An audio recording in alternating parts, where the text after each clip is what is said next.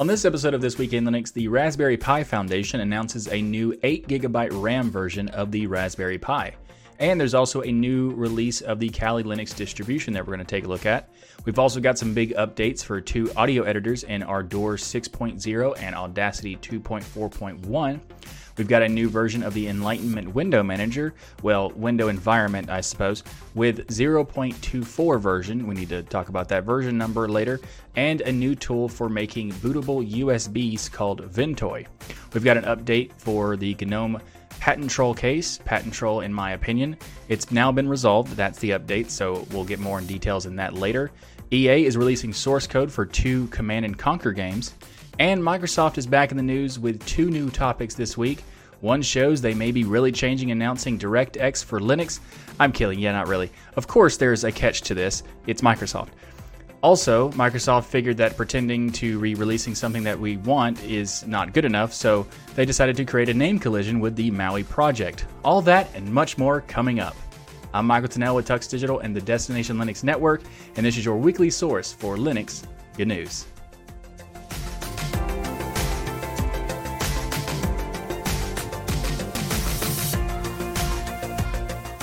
Before we get started, I'll let you know we have new merch in the Destination Linux Network store, such as the new Destination Linux logo shirt, as well as the new Active Sitting Stool shirt.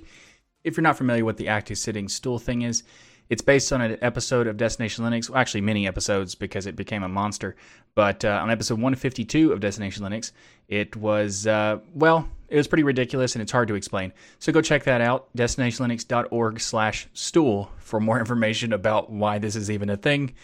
And I'm just going to be leaning into the trolls, trolls from Ryan and Noah, and actually a lot of people now. So I'm just going to lean into it, and we're going to do the Active Sitting shirt because it's not only just a stool shirt, it's to promote the active sitting and the reason I got the stool, or the reason I came up with after the fact. Anyway, just check out that episode to learn what this is about. You can also check out the new Destination Linux logo shirt, as well as the new Destination Linux logo mug that we've done. It's a new logo for the podcast, so check that out. We've also got some stuff for the Tux Digital channel. So if you'd like to get a Tux Digital shirt, you can now get one of those at the destinationlinux.network/store. You can also get a shirt for this show. The This Week in Linux shirt is now available. So if you want to check it out, we'll have that link in the show notes. But just for the audio people, if you want to go, it's destinationlinux.network/store.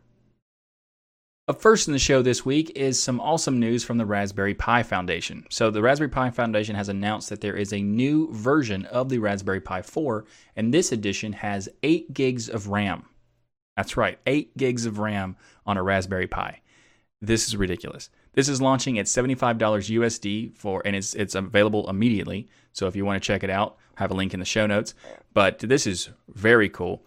And they say that it's technically possible to have up to 16 gigabytes of RAM on the system on a chip that's used in the Raspberry Pi 4. However, it's not. They don't know if they're going to be making one because it depends on it. It means a manufacturer needs to make a 16 gigabyte RAM option for them to implement in the hardware.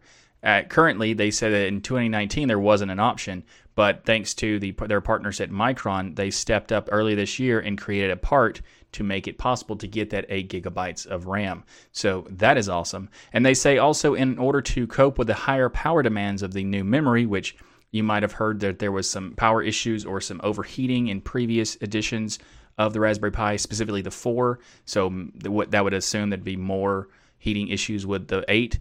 They have addressed this as much as possible by saying that they have changed the board slightly with a switch mode power supply removed and a new switcher added next to the USB-C power connector. And they've also said that the updated hardware pumped out quite a bit of more heat than earlier models, making a fan or chunkier passive cooling essential basically when the thing is under load. So a succession of firmware updates have gone some way to addressing the thermal issues, although Upton had told the Register that he thinks that they were probably at the limits of what could be done in terms of further reducing thermal output of the Pi, at least in the short term. So you may want to check into getting a case that has a heat sink built into it, or a fan or something like that. I'm pretty sure the Flirc case, which by the way looks amazing, it looks like a really high-end case. It's not that expensive either, but it looks like a solid like metal type case. It's pretty cool looking, and it comes with a heat sink. I don't know if it comes with a fan, but I'm pretty sure it does come with a heat sink. So maybe that will be helpful in terms of some dissipation of the overall heat. But I don't know for sure. Check into it. You might need to get some kind of fan system or more passive cooling if you're going to go for the high 8 gigabytes of RAM. It is really cool, but you might need to check into that, just so you know. I think it's really awesome that they're even doing this, because I never even considered it when they first announced it and had like, not 512, it was 256 megabytes of RAM on the first one. Then they upgraded it to 512, and I thought that was kind of crazy. Now they're at 8 gigs of RAM, so this is awesome, and I look forward to trying it. I'm going to have to find, one in stock, but I look forward to trying it out. Also, they have made some updates to the Raspberry Pi OS. They've actually changed it from Raspbian to Raspberry Pi OS, and this is still using Debian as the base, but they've changed the name for this latest release. And they also say that the default operating system uses 32-bit LPAE kernel and a 32-bit user LAN, and this allows for multiple processes to share all of the 8 gigabytes of memory, but there is a restriction that no one single process could use any more than 3 gigabytes. That's just an issue of 32-bit in general. So if you want to use up to all of the 8 gigabytes of RAM in the address space of a single process, then you need to get a 64-bit user LAN, and the latest version of Raspberry Pi OS will have that, but it's currently in beta right now. So the 64-bit version is still in beta, so there might not be an issue, not be available there yet, because we don't know exactly when it's going to be released as far as like the stable version. But if you want to get started already, you can use Ubuntu, because there is an Ubuntu ISO that has that option, and I think there are many other ones. So just check out to see if it has 64-bit support. And there's also Debian. You can go direct Debian with ARM64 support.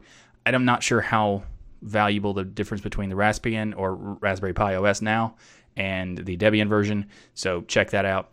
But I actually do think it's good for the Raspberry Pi to change the OS from Raspbian to Raspberry Pi OS, because it seems more official now. So that's a good decision in my opinion. But anyway, if you want to check out the new cool 8 gigabytes of RAM version of the Raspberry Pi, then I'll have a link in the show notes below. Up next in the show is the latest release 6.0 of Ardour. So if you're not familiar, Ardour is a full-featured audio mixer and editor with unlimited tracks, patching and routing, video sync for soundtracks, plugin support, automation via Lua scripting, and non-destructive editing, which is a fundamental piece of any kind of editor, no matter what, if it's video, audio, image editing, or whatever. If it's an editor and it's specifically something that's not text-based, but anything else, and it's not non-destructive, then that is a problem, and they need to correct it quickly. Because with non-destructive editing, you can go back at any time and make modifications without affecting anything negatively after the modification. So that is a fundamental piece that every editor should have. Not all of them do, but they all should have, because it is a very important piece. And I will get off my soapbox right now, because I've mentioned this before on other topics in the past. So yeah, non-destructive editing, awesome. All of that is available in Ardour anyway, but with 6.0, there's a lot of new stuff. There's a lot of new features, and we'll just go for the really big stuff right now. We're not going to cover everything, because there's just a ton of things, although we still are going to cover a lot, because this is really cool. So, first of all, there's now full latency compensation, so that alignment of various signals routed through Ardour is precise. They've actually added global VariSpeed, which is a new resampling engine. The previous versions of Ardour had VariSpeed, but it was doing it through specific DSPs. And Ardour 6.0 now contains a high-quality resampling engine at its core to deal with VariSpeed. This design makes the core of Ardour's code much simpler and ensures that MIDI tracks will have their audio output handled correctly. We also have some updates with Q monitoring has been added. This allows you to have simultaneous monitoring of output and input. So Ardour 6.0 provides this ability to monitor any combination, often called Q monitoring. you can do this with like listening to the content that you've already recorded while making new recordings. So this is like useful for MIDI tracks where you can now hear yourself performing and adding new material to a track while also listening to the playback of the existing material in that track. Very, very cool. They've also added wet recording, which this 6.0 allows you to record from any position in a channel signal flow, which is like the ability to add sound effect processing to a track while recording. They've also made some modifications to their grid system. So the grid has been separated into two separate features, snap and grid, for a more consistent what you see is what you get style of operation. And they've done a lot of new stuff for the plugins. So they have a new pin management system so that it supports the ability for arbitrary connections between plugins, allowing for you to be able to manage the number of instances of a plugin, so you can have multiple instances, splitting a signal to feed multiple inputs of a plugin, and exposing the sidechain inputs of audio unit plugins. It also does the ability to have plugins being tagged with metadata. This allows categorization of plugins. You can have tags that have already been applied to like 2,000 of the existing plugins, so many users will find sensible categories available with this newest release. They've also overhauled the layout, so it's a lot more friendlier in general to like user experience, and they've done some improvements to the searching and filtering of the plugins. So they've added some new support for ARM. So official ARM binaries for 32-bit and 64-bit builds for Linux are now available. In addition to NetBSD, FreeBSD, and OpenSolaris has also been added. They have support for this experimental, but it's like a web browser control surface so that you can use WebSocket and JSON data streams in order to manipulate your Ardour program, which is really interesting because it allows you to have a variety of different values. For example, you could do bots, so you could automatically do things based on how a bot like interacts with it. So you can use WebSockets to implement that kind of thing. A variety of different other things if you wanted to just use the web interface for some reason, but you can do a lot more with WebSockets. They also have made new support for audio formats. Specifically, FLAC is now an option for Ardour's native recording format. It used to not be because of the technically not lossy, but because it had some issues in terms of like the algorithm compression. It still makes it's lossless, but it has a little bit of a performance overhead because of the compression piece, whereas like Wave doesn't have compression. So with it was sometimes better for that, but they've added FLAC now to add the ability for people who want to use FLAC to be able to do that, which is really cool because FLAC is a really cool thing because you can choose, like if you have a lower amount of storage space, you can use FLAC instead of Wave because Wave is gigantic, like 80% more, it's like 1 gigabyte of data in Wave can be 250 megabytes in FLAC. So all kinds of stuff. And also, it has added support for MP3 format, and this allows you to have import and export that's now fully supported. The developers were formerly opposed to adding MP3 because of its lossy format, but there was a lot of community requests to be able to use MP3, so that's very nice for them to list the community. That's really cool. So there's a lot more stuff in these latest release of Ardour. It's really hard to go through the rest of it. There's just so much of it, so I'm just going to end it right there. If you'd like to learn more about Ardour 6.0, I'll have a link to the release notes in the show notes below. Up next in the show is Audacity 2.4.1. So if one editor is not enough, we have another audio editor to check out, and that is Audacity 2.4.1.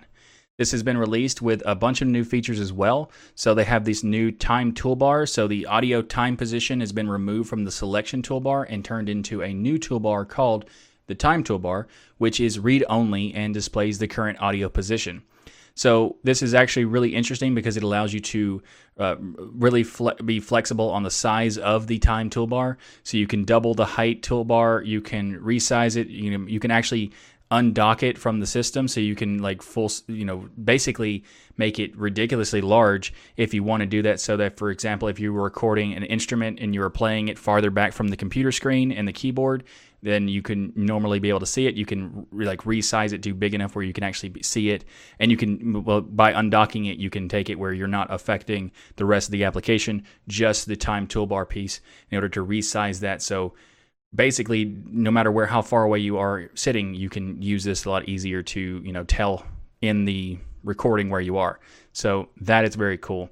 They've also made some improvements to the being able to view the audio in different modes. So they have made a multi-view option where this new mode allows you to see the waveform and the spectrogram at the same time. So previously you had to switch back and forth between which one you wanted to use, and now you can use them both at the same time. You may be wondering, what is the value of having both of them? So they added this feature because spectrograms and waveforms have different strengths and weaknesses. So waveforms, for example, show you the overall loudness, and they show you that's the best way, one of the best things to use it for. You might see the danger of imminent clipping. Precision in cutting and splicing is also best performed in waveform, and I completely agree with that. Spectrograms is not something I'm super familiar with because it's using it on frequencies. So in vocals, for example, you can see how vowel sounds change over time, and the onset of new sounds with another sound is playing often shows up more clearly in a spectrogram. I need to try out spectrograms more often to see if I can see them during this podcast, for example. So I already have a thing to avoid clipping and that kind of stuff, but spectrograms seems like a very cool feature that I should probably implement. So also, the users can switch and choose whichever one gives the best information for the task at hand, or use them both at the same time. Very cool. They've also added some new effects in Audacity. So there's a new loudness normalization, which normalizes the loudness, as you could imagine. And they'd also added a new noise gate. So if you're not familiar with noise gate, it allows you to control the level of sound where it basically stops the audio from being pulled in. So it's like a threshold. So you can set a specified threshold, and anything below that level is not picked up by the microphone. It's very, very important for a lot of things. So it can block out atmospheric noise, and it can block out like when you're typing on a keyboard and that sort of stuff. It's very good. So really cool that they've added that. They've actually added the ability to scrub the timeline with the keyboard now, and they have added Opus as an export option for when you're saving your files. So lots of cool stuff. And just a side bonus note, there was a thing on Reddit talking about a dark theme that's available for Audacity, which makes it a lot cleaner and a lot nicer. I'll have a link to the show notes for both the release notes for the latest version of Audacity, and also a link to the Audacity Clean Dark theme, because it looks a lot cleaner than the dark mode that comes with Audacity. Unfortunately, the Audacity default dark theme is not ideal because certain things don't look right, whereas you have the icons are also dark sometimes, and the text is sometimes dark, or sometimes the background doesn't change properly, or something like that. It's fine for the most part, but here and there's some issues. So I think this theme fixes most of that, and yeah, it also looks a lot better. So there's that too. Maybe Audacity could consider including that. Just a thought. Anyway, if you'd like to check out the latest release of Audacity, I'll have a link to it in the show notes below, as well as a link to the dark theme that is available on DeviantArt, I'm pretty sure. But yeah, I have a link to it in the show notes, wherever it is. This episode of This Week in Linux is sponsored by DigitalOcean. DigitalOcean offers the simplest, most developer-friendly cloud platform. It's optimized to make managing and scaling apps easy with an intuitive API, multiple storage options, integrated firewalls, load balancers, and more. Also, DigitalOcean now offers a virtual private cloud, or VPC, in all regions free of charge. This lets you create multiple private networks to isolate your workloads. In addition to this, they also have the container registry, which is now available. This is a early availability release, so it's in the beta. It's technically not beta, but early availability. But this allows you to easily store and manage private container images and push images seamlessly to DigitalOcean's Kubernetes. DigitalOcean also has a new trust platform where you can find answers to common security and privacy questions and download available security certifications. Certifications. That's the way you say that word. Bam, nailed it. First try. Also in DigitalOcean, there are new updates to their marketplace where they have added the ability to easily set up and install a droplet with Jitsi, the web conferencing, and it's open source web conferencing and Zoom alternative. Also, you can do it with a Minecraft server now, which is really cool. You can get all this plus access to the world-class customer support for as low as $5 per month. And you can get started on DigitalOcean for 2 months for free with a $100 credit by going to do.co/DLN. Again, you can start on DigitalOcean with a $100 credit, which is crazy. So you can try out all kinds of different droplets, or you can try out a couple months of these gigantically beast droplets if you want to by going to do.co/DLN. And thanks again to DigitalOcean for sponsoring This Week in Linux. Up next in the show is Enlightenment 0.24 has been released. So, for those who have watched multiple episodes of this show, you might have seen that I have made a couple mentions of people using the zero versioning system, where it's 0. whatever. This may or may not imply beta use or beta versions on some applications. Most of the time, it does actually mean that. But for some reason, many projects decided to just stick with 0. whatever for no apparent reason whatsoever. Especially considering like Enlightenment 0.24 is also called E24, so you could just take the 0 off completely and just say that's the version, right? Anyway, it implies beta. It's not beta because Enlightenment, maybe it is, maybe they do consider it beta. I don't, but still, Enlightenment was first launched in 1990s.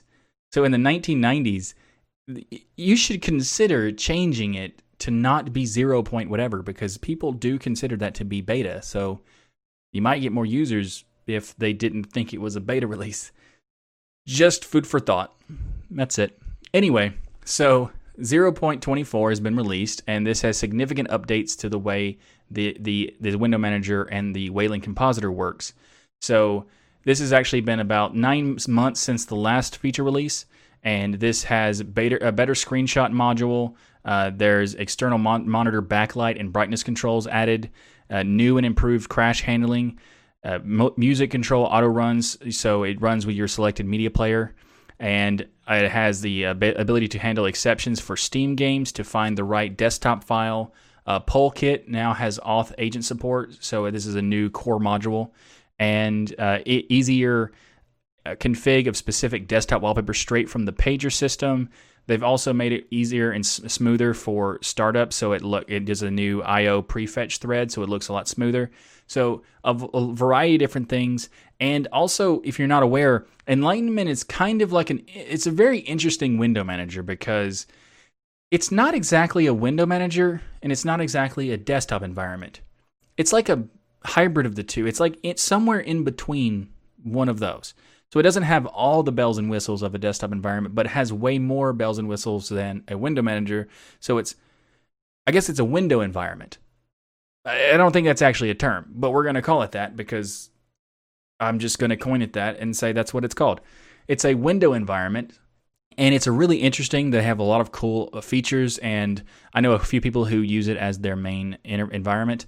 And one of the reasons I had someone tell me that the reason they use it is because it has the ability to have different workspaces independent on each monitor. So if you have multiple monitors, you can actually switch the workspace on one monitor and not on another monitor. And that is pretty interesting. There's a lot of DEs that can't do that, and there's some window managers that can. But it's a really cool idea for workflow, and if you are interested in that kind of thing, then check out Enlightenment 0.24, and hopefully soon they'll just drop the 0 part, and but you'll find a link to the latest release of Enlightenment in the show notes below. Up next in the show is Kali Linux 2020.2. So the latest release of Kali Linux has a lot of improvements and enhancements overall. So first of all, they've made a makeover of the login and just in general sense of KDE Plasma version of Kali Linux. So that's really cool. They've also added PowerShell by default. Kind of, sort of. We'll get to that in a minute. They've actually done some improvements to Kali on ARM. They've also made some improvements to key packages and the icons for Kali Linux, as well as some behind-the-scenes stuff for improvements for the Kali Linux infrastructure. And I guess we should get back to the PowerShell thing right now, huh? So PowerShell is now is included as a primary meta package. So Kali Linux Large is a meta package that you can use, and if you choose to install this meta package during the system setup, or you can install it later on once you've got it up and running, if you just run a command to install it from the apt repository, and you can do that, and it'll give you the access to use PowerShell. So if you have compatibility with your architecture for PowerShell, you can just jump straight into it by using the command pwsh, and there you go. So I think it makes sense for Kali Linux to want to have PowerShell, so I think this is a pretty good idea. So for those who need to use penetration testing, there you go. So also there's been a lot of other news for like NetHunter. So if you're not familiar, NetHunter is a project by the Kali Linux team, which is a mobile open source Android penetration testing platform. And some of the enhancement for this is Nexmon support has been revived, bringing Wi-Fi monitor support and frame injection to WLAN 0 on the Nexus 6P, Nexus 5, Sony Xperia Z5 Compact, and many more as well. The OnePlus 3T images have been added to the download page, and they've crossed 160 different kernels in their repository, allowing NetHunter to support over 64 devices. The documentation page has received a well-deserved refresh as well, especially the Linux kernel development section. So this is very cool. The Kali Linux is a distribution that is very awesome. It's been around for a long time, and it has a big name in the penetration testing thing. So I just want to say real quick, if you're not a penetration tester or a hacker or whatever, don't use Kali Linux as your distribution for your daily driver. I mean, even Kali Linux says don't necessarily do that. I mean, they make it possible to do that, but they do advise not to do it. So unless your job is to just do penetration testing, don't use it as your desktop, your daily desktop thing, because it just doesn't make sense. And they also don't want you to do that. So there you go. I just wanted to make that clear. If you are familiar with Kali Linux and you're watching this show and this segment because you've heard of Kali Linux and you've never seen this show before, it's not a good idea to use Kali Linux by default. I just wanted to get that out there because every time I talk about Kali Linux, I want to make sure that people are aware that while it is an awesome distribution and it has a lot of cool features, it's not a great daily driver. There you go. Anyway, let's move on to the next topic. So up next in the show is the latest release 1.0.12 for Ventoy. So Ventoy allows you to make bootable USBs by just dropping the file on there. So the developer describes it as Ventoy is an open source tool that creates bootable USB drives for ISO files with no extraction needed. That is a very interesting point. So they say that with Ventoy, you don't need to format the disk over and over. You just need to copy the ISO file to the USB drive and boot it from there. So it's even more crazy with the features that they claim you can have. You can have they have new file system support for the latest release, saying that you have your first partition can be NTFS, UDF, XFS, Extended 2, Extended 3, and Extended 4. They're also saying that it has support for legacy and UEFI boot, and supports ISO files larger than 4 gigabytes. They also say that it's been tested by a lot of different operating systems, including over 200 ISO files. So that is very interesting. They've had because this has not even been around that long. It's been around for, I think, a few months now, and it's already got so much cool support and features. Very interesting project. And also the latest version of 1.0.12 has some other new features that are just really interesting. The ability to boot WIM files, which is Windows Imaging Format. So that is interesting. Obviously, those are not going to be open source, so I don't, we'll get to that in a second. But another feature that they say that's available in the 1.0.12 is updates to their persistence plugin stuff, which is really cool. So, many distros provide ability to do persistence. If you're not aware what persistence is, it's the ability to save files on your running a live system, but you can save it on a different, like a data file or a different partition or whatever, and allows you to have stored data on the drive without having to actually install the system overall. So what they're saying is not only do they have the ability to do this, they say that like in normal case, you would create a separate partition to do this for persistence, but that's not very flexible. The new Ventoy releases a new feature. You no longer need to create any partitions or persistent boot parameters. Just put a persistence data file in the first partition and tell Ventoy via a JSON configuration to use it, and that's it. They also say that you can put many different data files for different ISO files at once, and you can also share a data file between different ISO files, provided that the distro supports doing that. So that is very interesting. So it's not only does it have the ability to not have to extract the files or the ISO files, it also has persistence options and the ability to have persistence for multiple ISOs. Looks awesome. Let's talk about some things because there were some interesting comments that I found on Reddit about this release, and for some reason the thread about it was removed from the and also I think it was deleted by the person who submitted it, so I don't know. But first it says Frigid Knox from Reddit says, I just tried this, and in exactly 11 minutes I was able to create a multi-boot bootable flash drive with Ubuntu Arch and stock Windows ISO. And he says they all boot just fine, yes, including Windows.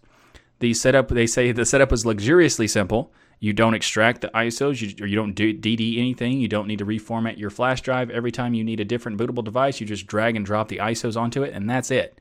Which sounds awesome, like I already thought it would be. But then the follow-up, there was another comment from the Happy Camp 2000 user from Reddit. He says that Ventoy looks interesting, but on the open source part, I'm skeptical because there are binary blobs. He says, I see 39 executables of unknown origin in the repository. What is the license on those, and how do we build them so we know they aren't Trojaned or whatever? Because of those things, I've been unwilling to install or use Ventoy. And there's been a lot of other comments very similar to this. I didn't want to mention all of them, but mentioned the fact that you can't find the source code for some of these blobs. They're kind of curious what those mean, and that's why they're not using it. But it does look pretty awesome if it can do what they're claiming to do, and other people have tried it and saying it does. It does look awesome, but I hope that they can address this issue with the skeptics of saying that, if you have the blobs on there, you need to let us know where the source code is. I know there are some exceptions with like the Windows files, like the WIM files or WIM files. You're not going to be able to find binaries for those because they're stored on Windows structure. So those make sense. They're not going to be there. But the other ones, I don't know about this. So I'm not really a software auditor, so I don't know how to tell you whether or not this is usable or not. But it does look pretty awesome. So hopefully it will be audited by someone and they say that it's good to go, because I do want to use it because it looks pretty cool with not only the features of being able to not have to extract the ISO, you could just drop the ISO on the drive, but also the persistence thing. Having the persistence be able to be different ISO files, so you have one drive that has persistence for multiple ISOs, that is awesome. So hopefully, maybe somebody in the audience can audit the code and let us know. If not, hopefully in the future I'll have an update to this topic, and I'll let you know then. Either way, if you are an auditor, please check it out because I would like to know. But yeah, there's that. If you want to try it out anyway, without with that context knowing, feel free to do that. I just didn't want to say go try it, and recommend it because it does look awesome, but I don't want to recommend it without with that little bit of a asterisk attached to it. So I just want to let you know, put that out there, and do with it as you will. Link in the show notes. Up next in the show is the housekeeping section, and first of all, we're going to talk about Destination Linux, which is the other podcast that I'm on. One of the other podcasts. I'm also on Hardware Addicts. You should check that out as well. But Destination Linux latest episode is 175. We had an interview with Marius and Dalton from UbiPorts about Ubuntu Touch, Lomiri, and PinePhones. You also might want to check out episode 174, where we discussed finding a job in IT and Linux-related fields. We also introduced the new graphics for Destination Linux, which you'll see in the episode coming out next as well, the 176, where I have some even new graphics and fancy OBS stuff on that episode as well. I'll have even more in the future because I'm kind of building out gradually, but it's going to be awesome. It's already pretty cool, but it's going to even be better later on. And check out episode 173, where we had an interview with Tamika Reed and Dee Parler from the organization Women in Linux, and it was a really interesting conversation, so check that out as well. I have a link to all of these in the show notes, but the quick link for all of the episodes for Destination Linux is destinationlinux.org. And if you appreciate this show, your weekly source for Linux news, then consider becoming a patron of Tux Digital. By becoming a patron, you are making this show possible. You are helping me directly finance the creation of this show and all the other content on this channel. There's going to be a lot more content up in this week because I have a lot of stuff planned, including at least one extra video, maybe two. So be sure to subscribe if you haven't already. But if you'd like to help make this show possible and all the other content, then please consider becoming a patron. You get, not only are you helping the show, you also get special rewards like joining me in the patrons live chat. Also, we're going to be doing some like gaming sessions and stuff like that, so you may be able to join me there. And also, you're going to be able to get early access to the videos that will be coming that are separate from this show. So if you want to get early access to that, you could become a patron for that. And I'd also like to just say, I just want to thank the awesome 82 patrons of Tux Digital. I want to say, thank you very much for helping me make this content possible. And I don't really have the ability to fully express how much I appreciate you making it possible for me to make this content. But I'm going to continue to try to do that because it is very, very important to me that you know how much I appreciate your contribution to the show and the channel. Thank you, thank you, thank you, thank you, thank you. And thank you again for helping me make it possible. So, yeah, let's get to the back to the show and cover some more Linux news. Up next in the show is some great news related to legal news. And I never thought I would say that, but in this case, it's true. See what I did there? This case? Lawsuit cases? Anyway, the GNOME Foundation has announced that the patent troll case that they had has been resolved, and this is great. Now, there's the way that this was solved, it was a settlement with a walkaway settlement. That's a type of settlement that essentially means that there's no money being traded hands, and that's pretty much what it is. However, in addition to that, there's also a really cool thing that happened with this related to the open source development community, which we'll get to later in the topic. And there's also an asterisk with some nuance related to some issues that are not necessarily good, but we'll get to that later. So, first of all, for those who are not familiar with this topic, we covered it last year in October on this show. But we're going to do a brief rundown for the lead up, and then we're going to get to the conclusion details and that kind of thing. So, first of all, in 2019, GNOME Foundation was sued by Rothschild Patent Imaging, or RPI. I know that Rothschild is not the correct pronunciation because I was told about that in the last video. However, I chose not to care because it's a patent troll, in my opinion, and therefore I don't care. So, for violating its wireless image distribution system and method patent. So ZDNet writes that Rothschild, a non-practicing entity, aka patent troll, in my opinion, had filed 714 lawsuits over the past 6 years. So 714 lawsuits, not practicing law. Moving on. According to RPI's complaint, GNOME's Shotwell open source imager had it. Let's do it in the nonsense lawyer talk. Okay. So GNOME's Shotwell open source image organizer had infringed the 2008 patent because it used an image capturing device to import and filter photographic images from cameras and then allow users to organize these photos and share them on social media. Generic nonsense for things people are already doing, so it's not an invention if it already exists. So, you may be wondering, how did RPI get such a patent in the first place? Well, Alex Moss, he's a staff attorney for the intellectual property team at the Electronic Frontier Foundation, or the EFF. He explains that the patent office simply failed to apply the Supreme Court's Alice decision. So the Alice decision is something that makes it clear that using generic computers to automate established human tasks cannot qualify as an invention worthy of patent protection. Because if it's something like moving photos and sharing photos, like, it's just a generic pre-existing thing, so you can't call it as an invention. And I agree with that, and the Supreme Court agrees with that. Apparently, the patent office didn't get the memo because they gave it to them anyway. So, the GNOME Foundation said that RPI offered to let them settle this case with a high five-figure amount, and they said no. That would be wrong to do, so instead they decided to countersue the RPI. Fortunately for GNOME, They had friends in both, or actually in multiple, the OIN, or the Open Invention Network. The Linux community also came out and gave, funded a fundraiser up to $150,000, I think. And this is great.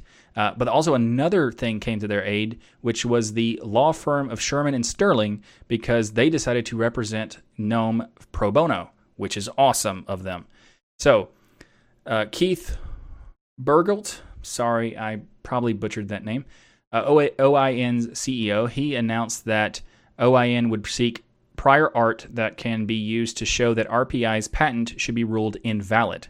He says that Rothschild is a bad company. This is an entity that's antithetical to the goals of innovation.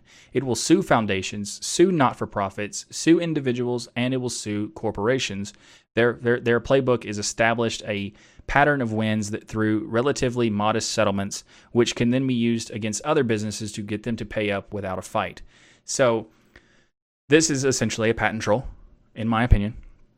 According to Neil McGovern, he's the executive director of the Foundation for GNOME.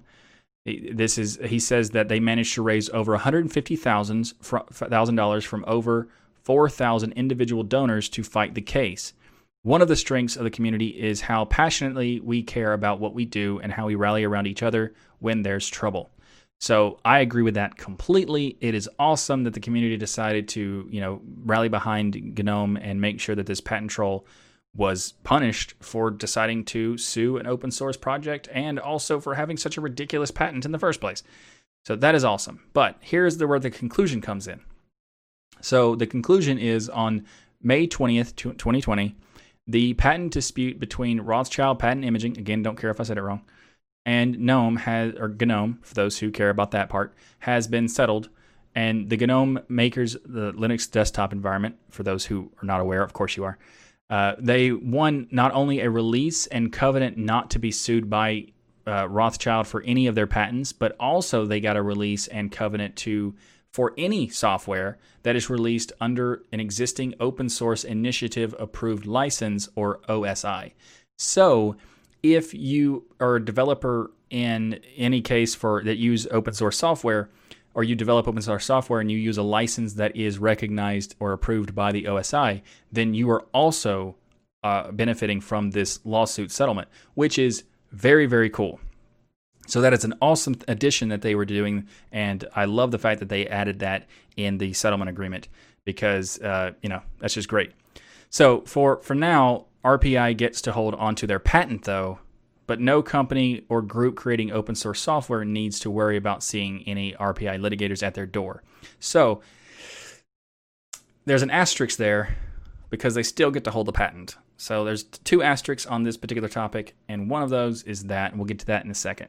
In the final statements related to this case, Neil McGovern, executive director of the GNOME Foundation, said, "I'm exceptionally pleased that we have concluded this case. This will allow us to refocus our attention on creating free software desktop and will ensure certainty for all free and open source software in the future."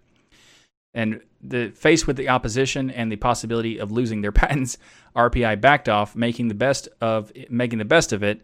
The managing member of Rothschild Trust Holdings said, "I'm pleased that we have managed to settle this issue amicably. I have always supported the innovation of open source software and its developers and encourages innovation and adoption," which is not something you expect from a patent troll who is suing them for doing it in the first place. Wait, that sounds like a complete contradiction nonsense, right? Because it is. You're patent trolls, in my opinion. So, two things. This is all awesome. Just to be clear, it's all awesome. There's two things that I wanted to address that's a little bit of a nuance thing that might be kind of not addressed by other people talking about this topic. So, first of all, the fact that they did a settlement means that while, yes, it is awesome that the open source community are going to get Rothschild to agree to not sue them through this covenant, that is fantastic. However, they still can sue other companies and other individuals who are not doing open source software. So it doesn't actually solve the problem of them being awful. It just means they're not going to be awful to a certain group of people. That is great with an asterisk. So I would rather them have fought them through court and just get them to get their patent been thrown invalid and therefore they don't have the patent to sue anyone. That'd have been better, but this is still awesome in general. So I wanted to clarify that piece. Another piece that kind of rubs me the wrong way a little bit. Now, I'm not saying this is negative, that they're doing this on purpose or whatever, but I want the GNOME Foundation to be more clear about how the $150,000 that was raised by the over 4,000 individual donors was used. Because, well, if you didn't notice earlier, I said that the Sherman and Sterling law firm agreed to represent GNOME Foundation pro bono. Pro bono means for free. Therefore, the $150,000 was not used in the attorney fees, and I don't think the court costs would be that high. So, and maybe you'd even get the court cost to be covered by the Rothschild awful patent troll, in my opinion. I don't know how that was handled, but it just seems odd that they mentioned that there was $150,000 raised, but they don't say what it was raised for. And I know that they say anything left over would be used to help improve and develop GNOME, which is cool if there was something left over. But to me, it feels like this money was raised for the particular purpose of battling this, horrible patent troll to get them to lose their patent, and they didn't lose their patent. So I don't know. Maybe I'm thinking too much into it, but so it's 98% awesome with a couple of asterisks attached to it. So, there's that. I still think it's fantastic that this news is overall, but I would like some more information about that $150,000. And also, I kind of wish that they would have gone farther in and just, obliterated the patent entirely. I know that would probably not be worth the hassle because, lawsuits take years in most cases. So I get why they would do that. But anyway, there you go. That's 98% awesome news. And if you'd like to learn more about it, I'll have a link in the show notes below. Up next in the show is some great news from EA. Well, there's also a percentage where it's not as great yet, but it will be supposedly, so we'll get to that in a second. But Jim Vasella from EA says that we are proud to announce that alongside the launch of Remastered Collection, Electronic Arts will be releasing Tiberian Dawn.dll and Red Alert.dll and their corresponding source code under the GPL version 3 license. This is a key moment for Electronic Arts, the CNC community, and the gaming industry, as we believe this will be one of the first major RTS franchises to open source their source code under the GPL. It's worth noting this initiative is a direct result of collaboration between some of the council members and the community council members and our teams at EA. After discussing with the council members, we made the decision to go with the GPL license to ensure compatibility with projects like CNCNet and OpenRA. Our goal was to deliver the source code in a way that would be truly beneficial from the community, and we hope this will enable amazing community projects for years to come. Hopefully the way I said that is a clarification of if it's a quote or not. I'm working on let me know what you think, if that was clear enough that this was a quote, because that whole thing that I was saying it like that's a quote from Jim Vasella of EA. So let me know what you think, if that's clear, or I'll work on it more later in the future. Anyway, so this also makes it possible to have mod support, and they even say that the Steam Workshop will be used for communities so that you can create maps and mods both for Origin and Steam. We'll have the in-game options for mod players. You'll be able to subscribe to maps directly in the community hub, and that's very cool. Now, they did say that LAN play is not available in this version, but it is a priority, and they will be including it in a future update. So that's pretty cool. Jacob from the DLN Discord says, though, reading the EA.com post, it seems like they are just open sourcing redalert.dll, which I assume does not include the missions. But I do like that they seem to be actually understanding the community, and specifically mentions OpenRA and CNCNet, as well as the importance of LAN play and how to share maps and mods. So slight asterisks of stuff that's not available yet, but is coming, which is really cool. And maybe, we don't know about the missions yet, but probably not, because they might want to do the custom missions or something like that. I don't know. We'll see what happens there. I don't know much about the OpenRA or the CNC community that well to give a opinion of this overall, but it's really awesome that they are doing open sourcing stuff. In contrast to what they were doing, where the EA was banning people in Battlefield 5 for using Linux because they considered DXVK as cheating, whatever. So just a little note right there is like there is still some issues with EA. I mean, there's a lot of issues with EA overall, but I'm really happy to see that they're doing this because it is definitely a step in the right direction. So if you'd like to learn more about this release, I'll have a link in the show notes for the announcement from EA, and there you go. Up next in the show is some Microsoft-related news, and that is that they say the DirectX hearts Linux, which is great. No, there's a catch. Obviously, it's Microsoft, so not really true. So we're going to talk about that, as well as now that there are Linux apps being usable on WSL. So originally, when WSL was coming out, there was a lot of people who were proponents about like it's not really for users, it's for developers. So like GUI apps don't work, but of course it's Microsoft, so their entire intent is to gradually, add stuff to make the thing that they're, they have this whole embrace, extend, extinguish philosophy for many years ago, and people have said that it's a whole new company. They're not like that anymore. This sounds a lot like that though, because they've embraced it and they're now extending it, but also they're only extending it for their benefit. So take that as you will. So it's currently only available to use console apps in WSL, but WSL 2 will now let developers, they say developers, run Linux GUI applications on Windows without third-party X server. So that's not that good. But next up, DirectX on WSL. So DirectX heart Linux, not really. So at Build 2020, Microsoft announced that the GPU hardware acceleration is coming to WSL 2. WSL 2 will use a custom DirectX-based Linux GPU kernel driver called DXG kernel, KRNL, but we're going to just call it DXG kernel, which creates a path to supported GPU hardware, basically a virtualized GPU driver that only works on Microsoft's Hyper-V. So this is aimed at developers, they say, for testing workloads that will be deployed in the cloud inside Linux containers. So this brings Direct3D 12 to Linux WSL2 in the context of allowing GUI applications and GPU compute within the Windows subsystem for Linux, not actually for Linux. So, before we get to that part, Steve Pronovost, he's a Microsoft Partner Developer Lead, and he says that applications running inside the Linux environment have the same access to the GPU as native applications on Windows. There are basically no differences between the two Windows applications sharing a GPU versus a Linux and a Windows application sharing the same GPU. If a Linux application is alone on the GPU, it can consume all of its resources.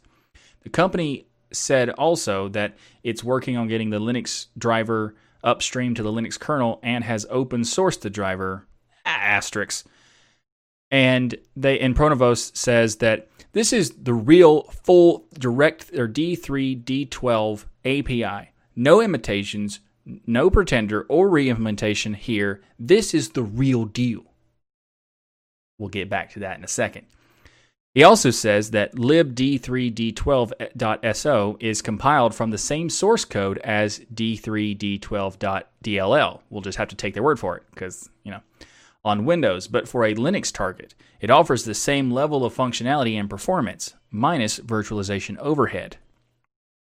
So, in response to this stuff, we've got a lot of different people. We got a kernel developer from Intel. We got some people from the kernel developer who's the maintainer for the graphics stack in the Linux kernel, Dave Arley. I think I said your name correctly. If I did not, I apologize profusely. But he says that this is a driver that connects a binary blob interface in the Windows kernel drivers to a binary blob that you run inside a Linux guest. It's a binary transport between two binary pieces. Personally, he says this holds little of interest to me. I can see why it might be nice to have this upstream, but I don't foresee any other Linux distributor ever enabling it or having to ship it. It's purely a WSL2 pipe. I'm not saying I'd be happy to see this in the tree, but since I don't see the value of maintaining it upstream, but it probably should just exist in the driver's Hyper-V type area. He also summarizes this on his blog, saying that the DX on Linux is a WSL2 only thing. Microsoft are not in any way bringing DX12 to Linux outside of the Windows environment. They are also in no way open sourcing any of the DX12 driver code.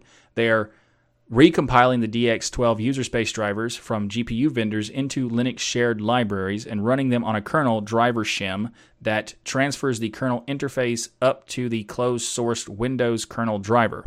This is no way useful for having DX12 on Linux bare metal or anywhere other than in the WSL2 environment. It is not useful for Linux gaming. And this is the words, again, from Dave Arley, the Linux kernel graphics maintainer. So we also got some more information about this. Phoronix notes that it's already facing resistance and will be an uphill battle for it to be mainlined into the kernel. The problem is DXG kernel sits between Microsoft's to-be-published proprietary DirectX 12 libraries that sit in Linux user space and the host system that will receive the instructions. And DXG kernel communicates with the host system via Microsoft Hyper-V.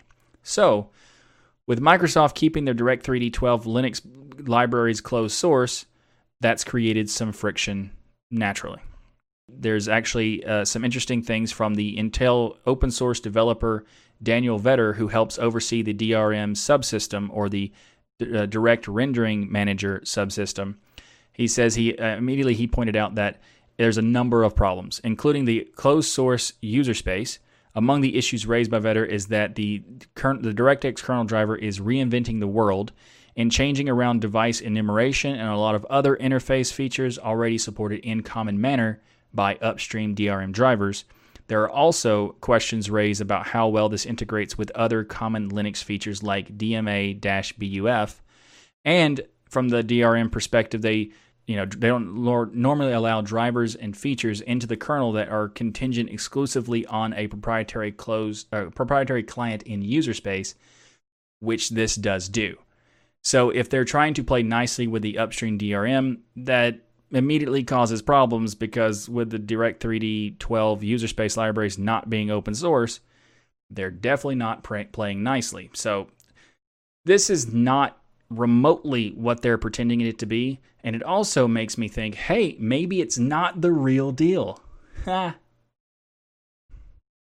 Arley, as we mentioned earlier, he also says in a follow-up he says he's not even fond of the idea of reviewing this open source DXG kernel code, as since it's implementing proprietary Microsoft interfaces, it could potentially legally taint him in developing new graphics interfaces.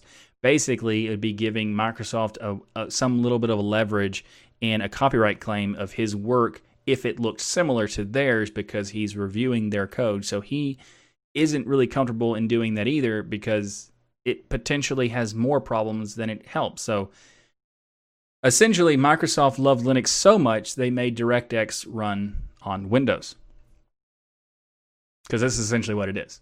It's not running on Linux because it's running on Linux through Windows. So yay, DirectX still on Windows. Good job, Microsoft.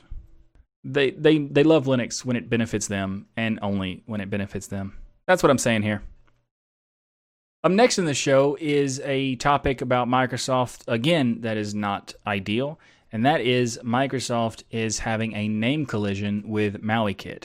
So first of all, MauiKit is as an acronym, MAUI is an acronym for Multi-Adaptable User Interfaces. This is an open source framework for developing cross-platform applications made by the Nitrix team.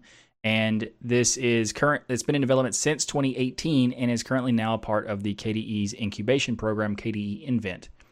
Microsoft has recently decided to rename one of its projects, Xamarin.Forms, to .NET MAUI. This MAUI in .NET MAUI stands for Multi-Platform App UI. It's also a framework for building cross-platform applications. So you can see where the problem here is. Both MAUI projects are frameworks for building cross-platform applications. So MauiKit responded to this being done with this statement.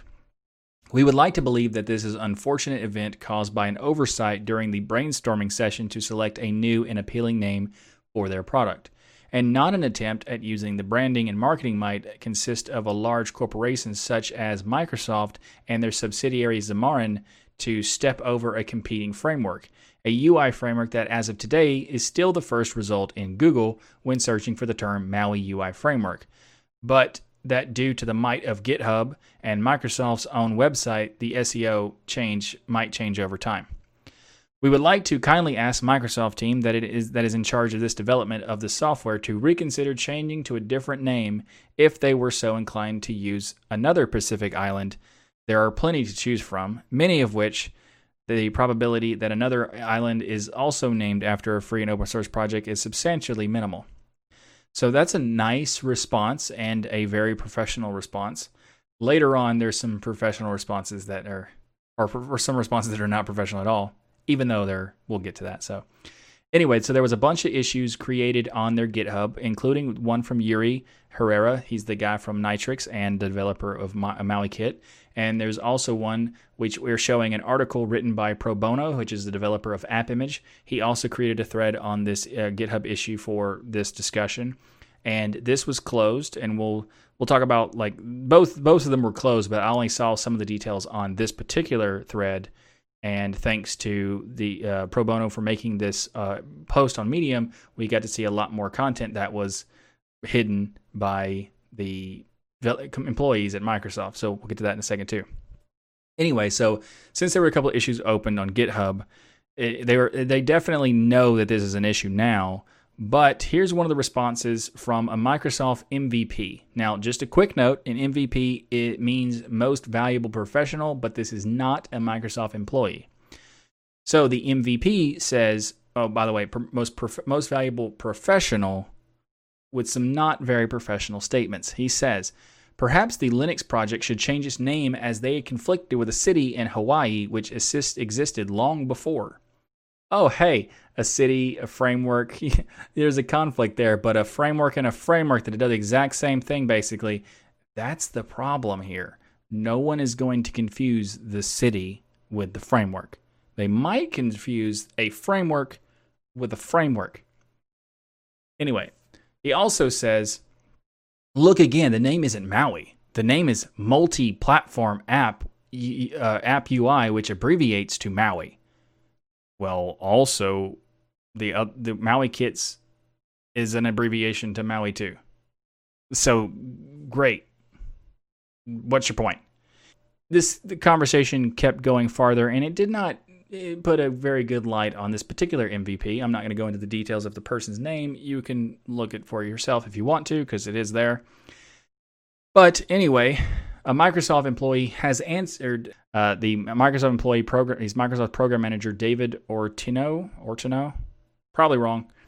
Close the thread with the message, "Hi all, the official legal name is .NET Multi-Platform App UI, and Maui is an acronym code name. This has been through legal review. I don't believe this is the forum for this discussion. If there are ongoing concerns, please email me and we can loop in the appropriate teams." And he does provide his email address. Now, that might seem like a good thing to do, but it seems more like a de-escalation technique, because what they're doing is taking the discussion out of the public view and to a private view where they can pretend that they care, but not actually care. Because if they were willing to legitimately do it publicly, that would have shown that they actually cared. But of course, that's not what's happening. They decided to lock the thread. Now you could say, well, the other thread was like, they could be locking this as a duplicate. They also locked the original thread too. It's still open, but it's locked. So it doesn't matter. But there's an interesting point here. He says that it's been through legal review and there doesn't seem to be a problem. But the interesting part is that Maui has had a registered trademark by a key KDE sponsor in the European Union since 2015, so they didn't do much effort in doing the review for whether that has a conflict or not. So it doesn't look like Microsoft is going to backtrack on the name, but it is kind of an issue considering they're using a trademark that they don't have the rights to use. I don't know. I don't know what they're doing exactly. I just know that it is definitely a problem, And it's apparently not something they care about because they did legal review and didn't find the trademark somehow, even though it's a European Union trademark. And it's not like it's for, multi-app, the whole actual definition of Maui from MauiKit. It's not the multi-adaptable user interfaces that's trademarked. It's the styling of Maui is being trademarked. And they are using the styling of Maui with capital letters, which is the trademark, for their thing. So them saying well, that's not the name because the name is this. We just happen to be using the Maui part in all of our promotional stuff on social media and all of our stuff on the GitHub, in fact, because it's .net/Maui. So, it's not like we're doing that on purpose. You can decide for yourself whether or not they are violating a trademark.